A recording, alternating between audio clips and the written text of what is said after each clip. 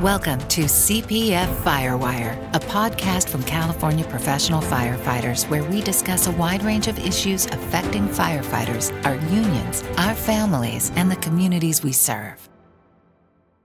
Hello and welcome to another edition of the CPF Firewire. I am California Professional Firefighters President Brian Rice. Of all the institutions in our society, there's only one whose sole mission is to improve the lives of working men and women, and it's called the union. Professional firefighters have been organizing in unions for more than a century. In California, your local and state unions have fought hard over decades, and the victories we've won have made our firefighters among the best paid, best trained, and best protected in the nation. But as we have often learned over the years, nothing is guaranteed. So I thought it would be good to hear from one of our brother union leaders from another state to hear about the challenges that they face, how they have overcome those obstacles to make a difference for our fellow firefighters. And joining me today is Dave Coker. Dave is a captain with the Greensboro Fire Department in North Carolina. He is also the president of the Professional Firefighters of Greensboro. Dave, welcome to the CPF Firewire. Thanks for having me on, Brian. I really appreciate it. Hey, Dave, just give me a little bit and the listeners a little bit about your background, how you became a firefighter, how you got involved with the union, and just kind of who you are and what's going on. Yeah, I got on the job in Greensboro, North Carolina in 2005. And my involvement, or I guess the reason why I got involved with the local here on the job, really, I came in the door as a believer in the union already. I had spent 5 years as a lineman at Bell South, which is a regional phone company here in the South. And I was really fortunate when I got on the job at the phone company to be able to join a pretty militant, pretty active local that also supported and I would say invested in young members when they wanted to get involved with the local. So, Dave, what union was that? CWA, Communication Workers of America, Local 3607 in Greensboro, North Carolina, and had a really broad experience there. I got to, started as a shop steward, became chief steward in the construction department where I was at, had the opportunity to, attend some national CWA events, some AFL-CIO events, and really where I got involved that I was most passionate about was organizing. I had the opportunity, I guess you could say an opportunity to do union organizing in Alabama and, Charlotte, Greensboro, basically throughout the state. And then had the opportunity to do organizing work with a pretty broad group of different types of workers in the telecommunications industry, everything from retail to cell tower techs to factory workers. So when I came to the fire department, I already had this in my back pocket. And to me, it was a no-brainer. There was no reason not to join and make it through my probationary period and then get involved. And started out with our local on the executive board and then moved into was appointed to a vacant vice president position and then was elected president in 2011. And that's a position I've occupied with the local since then.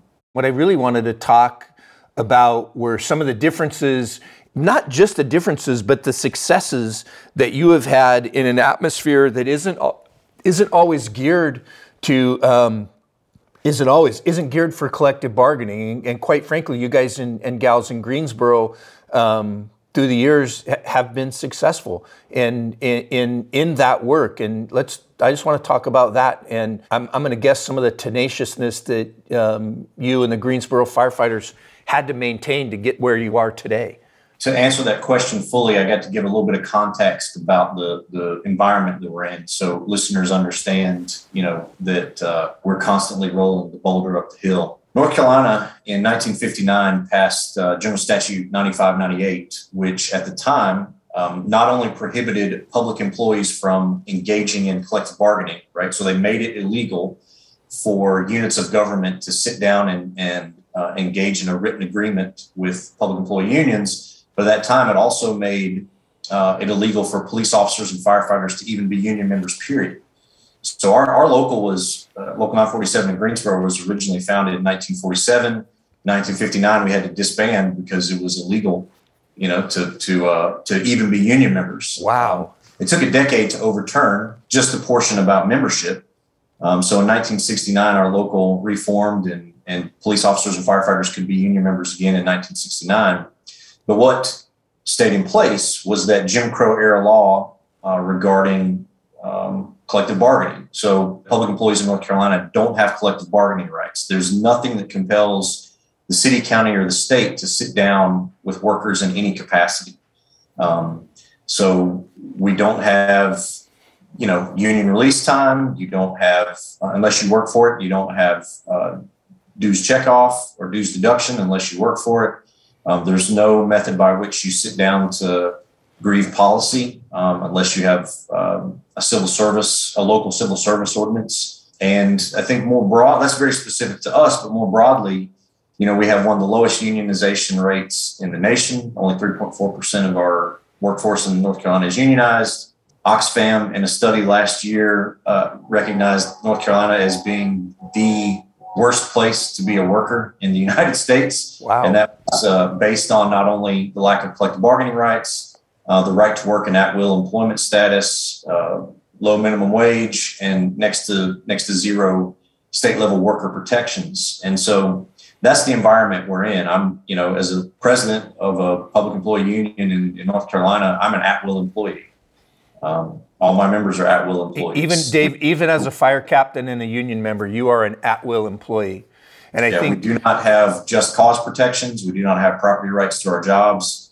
We're at-will employees, and that can and has in other areas of the state, and in our local in the past resulted in discrimination against local union supporters, firing of union members on trumped-up charges. The IFF just won a case in Leland, North Carolina, which is closer to the coast, where they essentially, fired the entire executive board of the fledgling local there. So that's the environment that we're in. Now, the flip side of that is what we've been able to do in that environment is related to, what I believe to be an informed and pretty engaged membership on our part, and also there are other locals throughout the state who do really strong union work that have engaged and informed locals. When I became union president, my first official day as local president, the fire chief called and said, "Hey, we've got an $18 million budget shortfall. We're going to cut a ladder company." So that's day one in my union presidency. We ended up stopping that ladder company closure, and we had city council members that wanted us fired for going to the public with what the safety impact would be. And then 3 years later, fast forward, we win through city council every ladder in the city of Greensboro staffed with 4 personnel. So we have 4 personnel across the board. So in 3 short years, we went from we're going to get rid of one to now we're going to fully staff all of them and keep them in place. So we've won dues deduction again by vote of city council. Have had some pretty significant compensation increases through our political advocacy. In 2017, we got a 7.5% pay bump, and every year we're kind of working on compensation as a huge component of what we do. We were able to overturn a 25-year-old local ordinance that prohibited our members from running for office in other areas. So we have a member who's a school board member in his county, which is one county over. We have another member running for school board. We've worked hard over, a decade plus to really build a local union in a very tough environment that delivers bread and butter for our members. But also the way we do that work is that we want to win hearts and minds. And so we do a lot of committee-based work and really try to get a lot of feedback from the members and from our committees that tackle specific issues. And we're always on. There's really never a downtime for us. We're always advocating with our city council about something. What's interesting is where you started out with, here's what the reality is or could be, meaning everybody is an at-will employee. You can't per se have a collective bargaining agreement. You really come to work, keep your mouth shut, and do your job, to what you created and what the Greensboro firefighters created and your local, which to me is equal to what we're doing here in California. The difference is you guys had to risk it all to get that. And I think that is one of the things, and you and I have talked about this, and you kind of pointed out to me once about taking things for granted, and I don't want to say becoming complacent, but it was kind of that type of a conversation. And what I really came out of that for me with Greensboro, North Carolina, you guys are about 800 members, right? 700 to 800? We're around 582. Yeah, 582, which is very similar to the department I worked for here in Sacramento, very similar to Sacramento City. But the difference is, and I think this is what I want anybody who listens to this, the Greensboro firefighters risked it all to have an active union, to have kind of the rights and privileges that many places enjoy because that's the law of the land. And for me, every firefighter should sit with that for a minute. Many of us do the same job across the country, but sometimes the stakes aren't always the same. Things could change in a heartbeat, no matter where you work. And that brings me to this one. I wanted you to talk about a little bit, because I hear it a lot as a state president. We shouldn't do politics. We shouldn't be involved in politics. They're crooked. We just give them money. The overall message, we shouldn't be involved in politics. It's kind of, you're the one guy that I could go, Dave, what would that actually look like potentially? There'd be no method by which we could make gains for our members if we didn't engage with our city council and with our general assembly. We wouldn't have anything. Some of us fight for things, right? Mm-hmm. And some of us fight for the right to exist, and then we have to fight for things on top of that. We have to fight for the right to exist, create. If there's not already a structure to advocate or a structural lever that we can pull to be part of the decision-making process, we have to create that based on the opportunities that are available to us politically. And if we weren't engaged in politics at the local and state level, everything I rattled off about our victories from the past decade, we wouldn't have. There'd be nothing compels management to sit down with us other than our advocacy through our city council and our elected leaders. It doesn't matter where you work, whether it's California, it doesn't matter. It can change in a heartbeat. That's why it's so important as a union and union leaderships that we are involved and visible in the political process, from the very smallest district all the way up to the state house and the federal government. If you're not at the table, you're on the menu. And my friend Robbie Hunter used to say that a lot. He was a state building trades president, and it is so true. We all kind of sit back and we feel like the battle has been had, the battle has been won, we've got this, we've got that. But it really, truly never ends. Are you guys seeing any pressures due to the Janus decision that concerns you or that you're watching?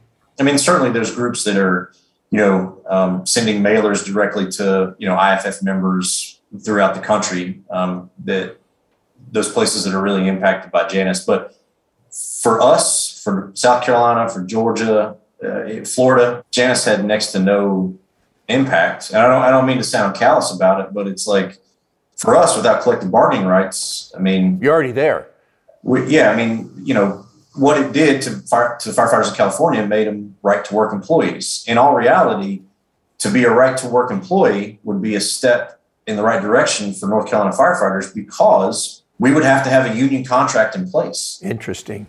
Right? So there's a huge education component to Janus. Very seasoned, very smart, very capable union leaders who have a whole bunch of track record of wins and know a lot of stuff. I find still sometimes get tripped up with the concepts of at-will, right-to-work, non-collective bargaining. Right-to-work is essentially, it means that if there's a union contract at your job, or if there's a collective bargaining agreement at your job, You don't have to be a member of the union, and you can get all the stuff, right? There's various window dressings that make it better or worse throughout the states that were impacted by Janus, but at its base, that's what it is. Yeah. We don't have a contract. So in reality, we're exempt from right to work laws. We're just at-will employees. So I was having this conversation with a labor attorney out in New York one time, and he was like, so you're telling me you're in favor of right to work? I said, no, absolutely not. Right to work represents an anti-labor, anti-worker legislative sentiment. But you got to understand, we've got it so bad where I come from. We would love to have an environment like Florida, Texas, Oklahoma. These are all places that have been right to work, that have really strong, high density unions that operate at a high level. It is easy in these environments that are impacted by Janus, and I don't want to hurt anybody's feelings, but it's easy for local leaders or state leaders to treat the union like they're, flow from Progressive, right? Where we just talk about, here's, sign the card, here's your insurance, here's your contract. Business as usual is really boring. And you don't create loyalty or activists if business as usual is comparable to being an insurance salesperson. Janus presents, for firefighters in California, for instance, leaders in California, Janus presents a unique opportunity to take a second look at how they engage with their members. Like, are we working to win hearts and minds? Are we giving our members the tools they need to understand why it is important to stick together on the job, why it is important to be politically active, why it is important to be engaged with the local or with their union? Janus gives us the opportunity to do that with a fresh set of eyes. That's a very interesting discussion on at will versus right to work. Right to work is a step up from at will. The members in Greensboro and departments that are similar risk it all to have an active local. Let's talk about some of the things, because I know you guys have had some successes in North Carolina, both locally and then at a state level. But what are some of the important victories that that the firefighters in North Carolina have had? I think one of the most prominent that comes to mind is the state level victory. Our state association, the Professional Firefighters and Paramedics of North Carolina, won starting January 1 of this year. Was we finally have presumptive protections, and we went from zero cancer presumption protections to a pretty generous benefit.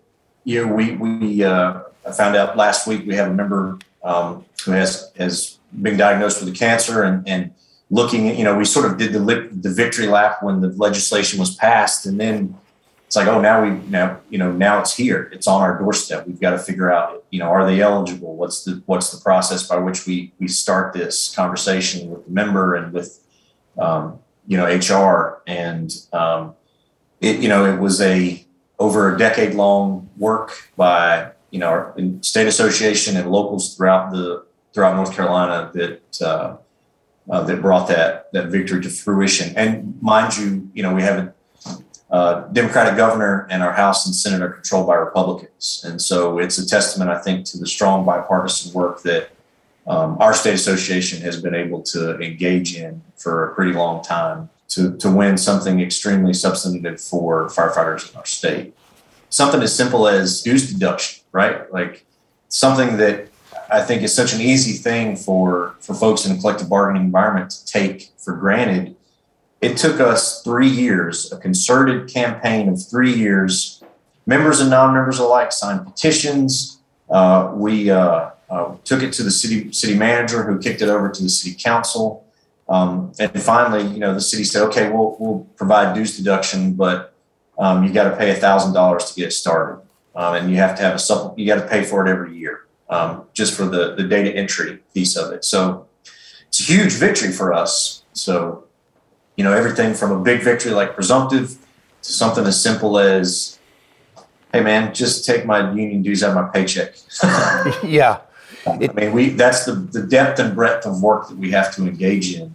I know you're doing political action across the nation for the IAFF, and what are some of the things that you're seeing, things that are being looked at in areas that maybe we all need to look at How are locals across the nation looking as far as having organized PACs, PAC committees, PAC funds, that type of thing?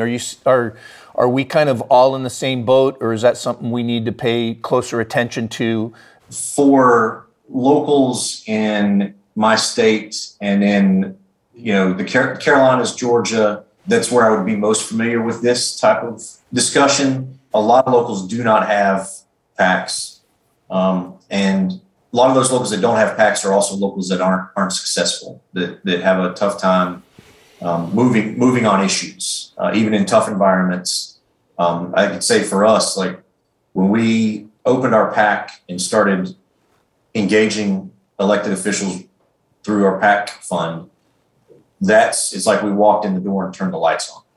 It's as stark as that. So I think in the South, there's sometimes a hesitancy to get involved in local politics, but anecdotally, I can say that those locals who are not engaged consistently in local politics don't put a lot of wins on the board for their members. You hit the nail on the head. Your level of involvement in politics is really going to, you'll be able to engage the level of your involvement pretty much by your wins and losses for the most part. I mean, let's just, kind of cut the BS on it, but that is where it comes down to. Now, that doesn't mean that if you get involved and have a strong PAC and you're really working, you win everything. Sometimes it can take, like you said, Deuce Checkoff took 3 years. We just did a retirement correction that took several years. I mean, we have a lot of those that sometimes you got to go through. You can get them through the state, through the legislature, the assembly, and the Senate, but the governor may or may not sign it. And if he doesn't sign, you're back to starting all over again. Hey, you can be lucky and get the one off. Hey, we brought it up and we passed it. I think COVID, the presumptive on that kind of speaks for that. We're in the middle of a pandemic, you have established, that makes sense. But you have other, whether it's presumptive illness or injury, that it could take a long time. You guys in Greensboro, you're basically 100% membership, right? Or close to it. I just looked at the numbers today, 94.8%. Wow. Capacity. Yeah. And that is a testament to the work. You're creating a lot of the successes that are in contracts in areas of California in an environment that is vastly different. If you could speak to the level and the strength of solidarity that your members have and being in for the cause, even though I'll bet your members are just like ours, there are personal differences. Talk to me about the solidarity that it has taken for your members and the fact that where are they focused at, personal, professional, and how did they get there? When I came on the job, we had 30% membership density, right? 2005, 30% membership density. And when we started our organizing campaign, which was multi-year, we went to non-members, sat down face-to-face at firehouses and answered questions and listened to their feedback and concerns and criticisms and put a message on the table. And so part of our success and our solidarity is that one-on small group membership engagement component. The other piece is, I think, how we message. We can talk to you, 7 days a week and twice on Sunday about the economic benefit of being part of Local 947, the PFF-PNC, and the IFF.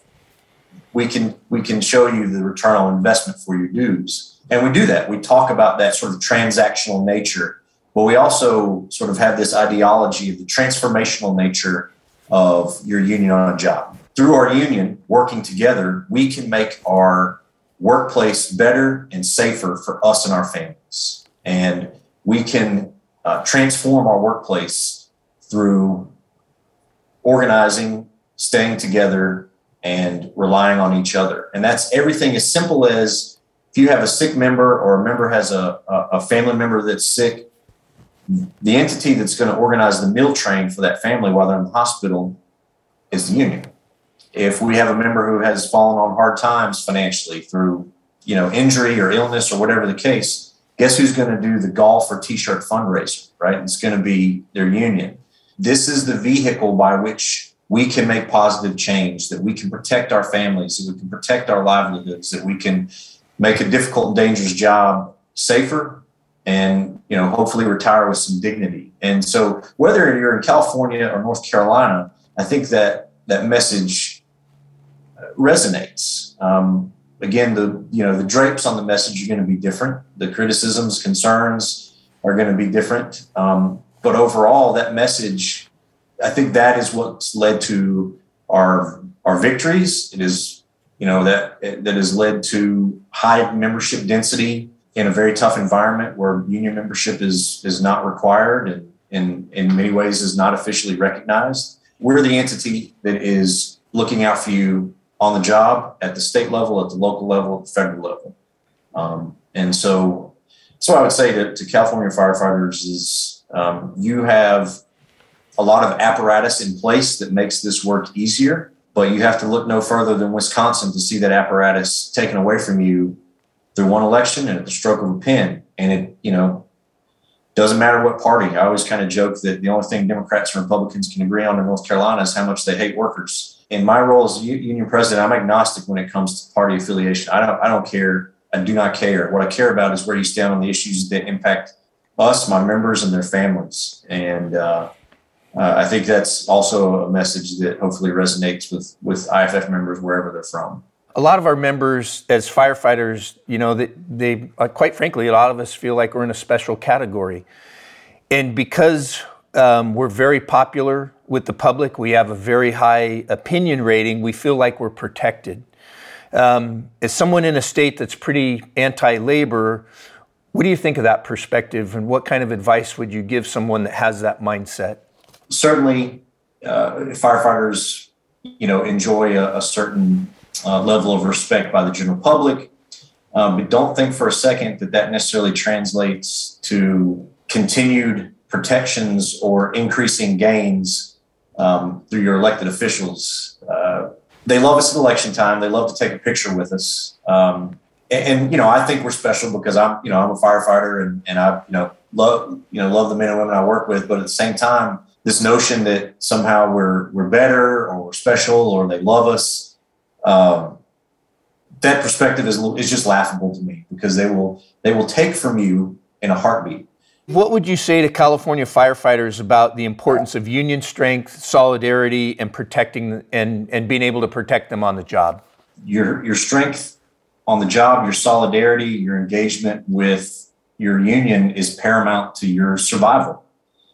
It really, I'm not trying to be dramatic, but it really is that stark. When your unity erodes, you have less of a voice at the bargaining table. Management knows if there are certainly any sort of significant divisions within the ranks, and they'll exploit those. Again, we can look at Wisconsin. It's sort of the seat of progressive politics historically in the U.S., sort of like progressive populism. They're very had public employee collective bargaining very early on. It should be a wake-up call for firefighters in historically strong union environments that one election and one stroke of the pen can take everything from you. If you're not united, if you don't engage with your union, doesn't mean there's not going to be discussion or debate.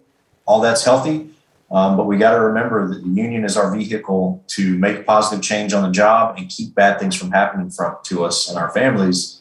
And if we let that solidarity and that unity erode, that's going to have real-time, tangible impacts on us, both in the short term and in the long term. Dave, I appreciate your time. Any last thoughts? Again, I really appreciate the opportunity to come and talk to you all today. One thing I would say, if I can do some personal plugging, is I do have a Substack, hashtag Organize the South, where I write about the nuts and bolts of how to build more effective local unions. So it's a fairly new project, but it's something I've been excited about. And in addition to that, if we got any labor history nerds out there, I'm a board member of the West Virginia Mine Wars Museum.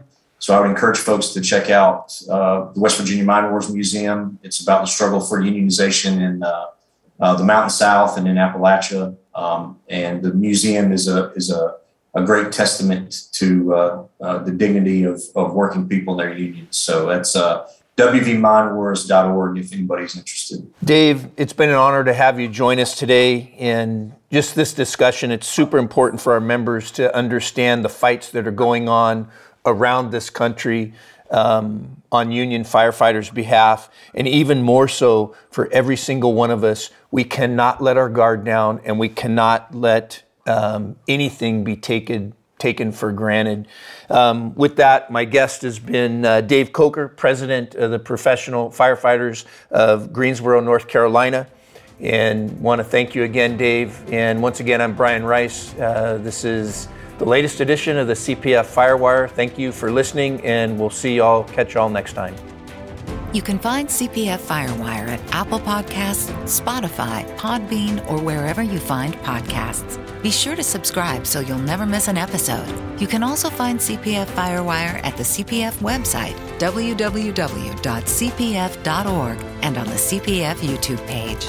We're always interested in getting your feedback, comments, and criticism. Tell us what you'd like to hear about. Drop us a line, info@cpf.org.